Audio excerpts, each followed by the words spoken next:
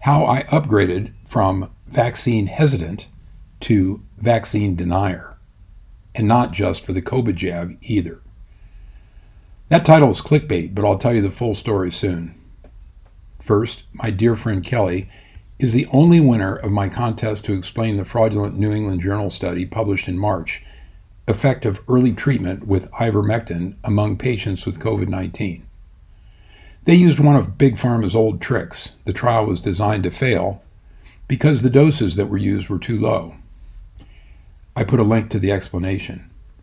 If he ever comes around for dinner, Kelly gets a free copy of COVID-19 and the Global Predators, We Are the Prey, by Peter R. Breggin and Ginger Breggin.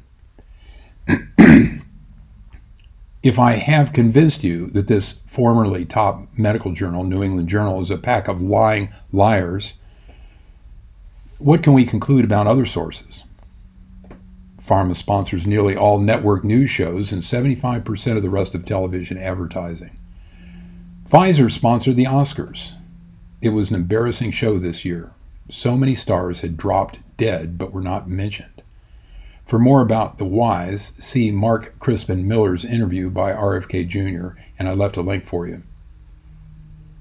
Wikipedia is rewritten daily by industry and government propagandists. For example, they say that environmentalist and Greenpeace founder Patrick Moore, quote, denied the consensus of the scientific community on climate change.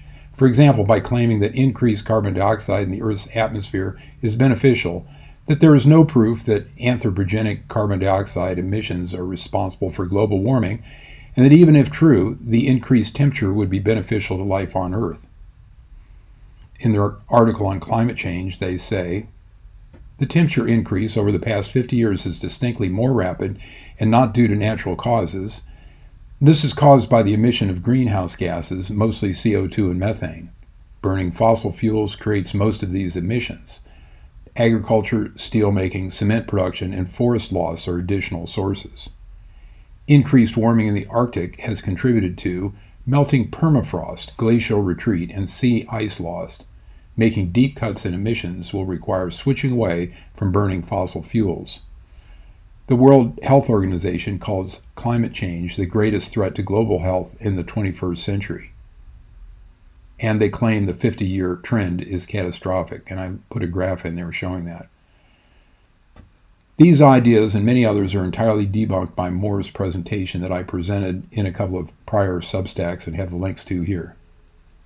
You can view his original talk at a link that I've also included. Anyone can understand this science. A few salient points follow. There's no consensus. 31,000 U.S. scientists and professionals signed a document repudiating the CO2 theory of climate disaster. I have another graph below where it shows that over many millennia and geographic time frames, the CO2 does not correlate with global temperature. There's a tiny uptick at the end of the CO2 graph, but 50-year trends mean next to nothing. And the recent increase in CO2 mirrors similar increases in the past 100 years, long before the recent surge in CO2 production. Arctic ice is shrinking, but Antarctic ice is growing, and there is no net trend. This is likely caused by the Milankovitch cycles, which have to do with the tilt of the Earth. Atmospheric carbon dioxide follows temperature change. It does not lead that. When the sea warms, gases come out, and when the sea cools, gases go in. And I have graphs in the original presentation that show that. We need high levels of CO2 in the atmosphere for life on Earth. At the lowest atmospheric CO2 levels, the Earth was only 30 parts per million over the levels where plants start to die.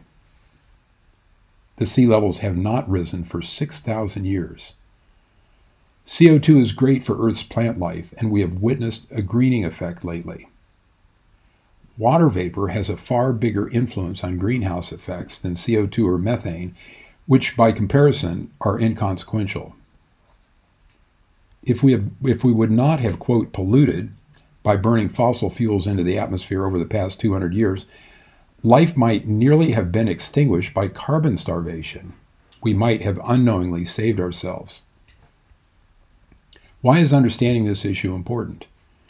We are being swindled into thinking that energy use is immoral and that we must sacrifice ourselves to prevent it. 86% of world energy is produced by fossil fuels. They are safe, efficient, and good for the planet.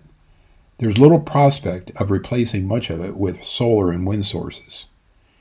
And I didn't address the World Health Organization calling for climate change being the greatest threat to global health in the 21st century. But I don't think I have to debunk the World Health Organization for this group of readers. So stay tuned. I'm actually interviewing Dr. Moore in a few weeks.